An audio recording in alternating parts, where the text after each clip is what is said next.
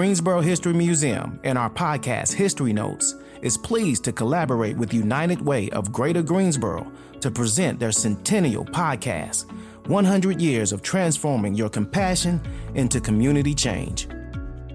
In the 1960s, Greensboro would take center stage in continuing the fight for racial equity. On February 1, 1960, 4 North Carolina A&T University freshmen, Joseph McNeil, Franklin McCain, Ezell Blair Jr., and David Richmond sat down at a whites-only counter and started a national sit-in movement, a movement that would serve as a key turning point in America's civil rights movement.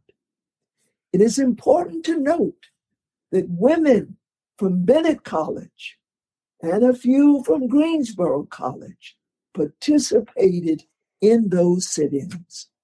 As a result of the sit-ins, Woolworth's lunch counter was successfully desegregated 5 months later.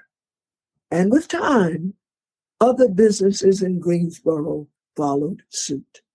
Miles H. Wolfe, United Fund's board chair and executive editor of the Greensboro Daily News, began coverage of the sit-in movement on February 2nd.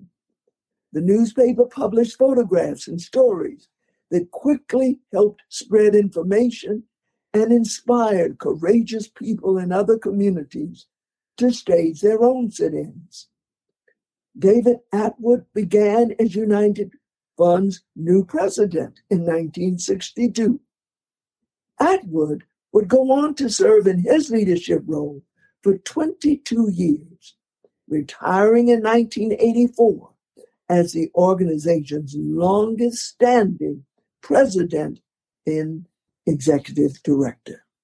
In 1963, Atwood supported the United Community Funds and Councils of America's stance of non-discrimination, which publicly stated, quote, "Services of the United Funds are rendered without discrimination or segregation because of race, creed, color, or national identity," end the quote.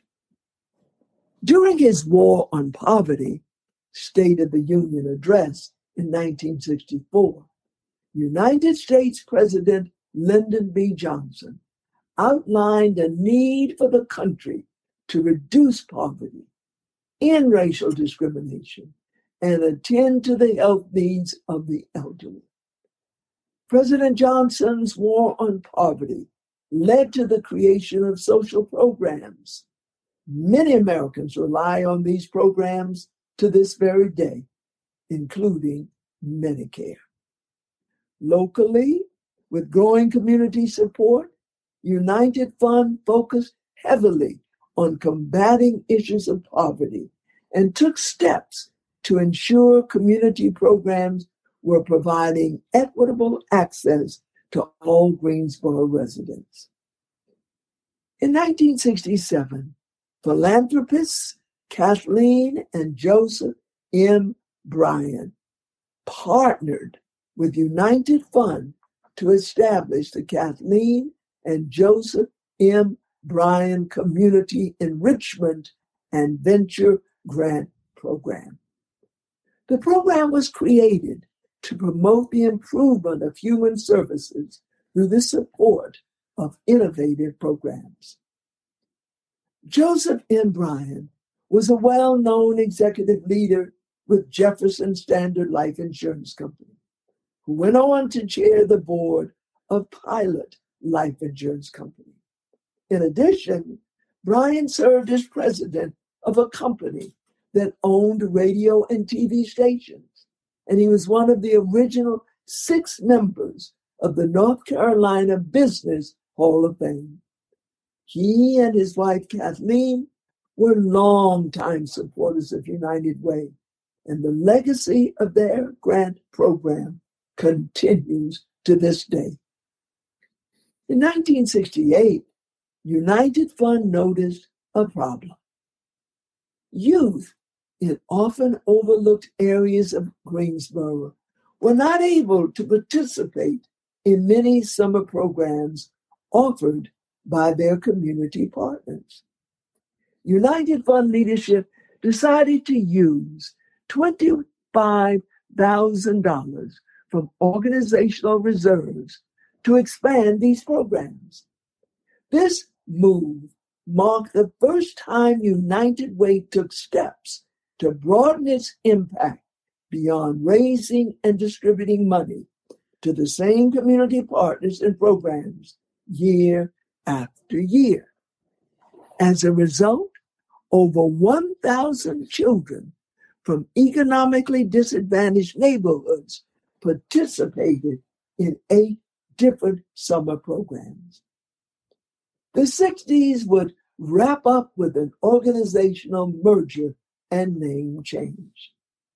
For around 30 years, most community chest and United Fund organizations had created and relied upon independent community councils to help manage volunteers and partnership operations and to research social and welfare needs. By the end of the 60s, most United Funds realized there was an overlap in work, and they dismantled their councils or combined the two.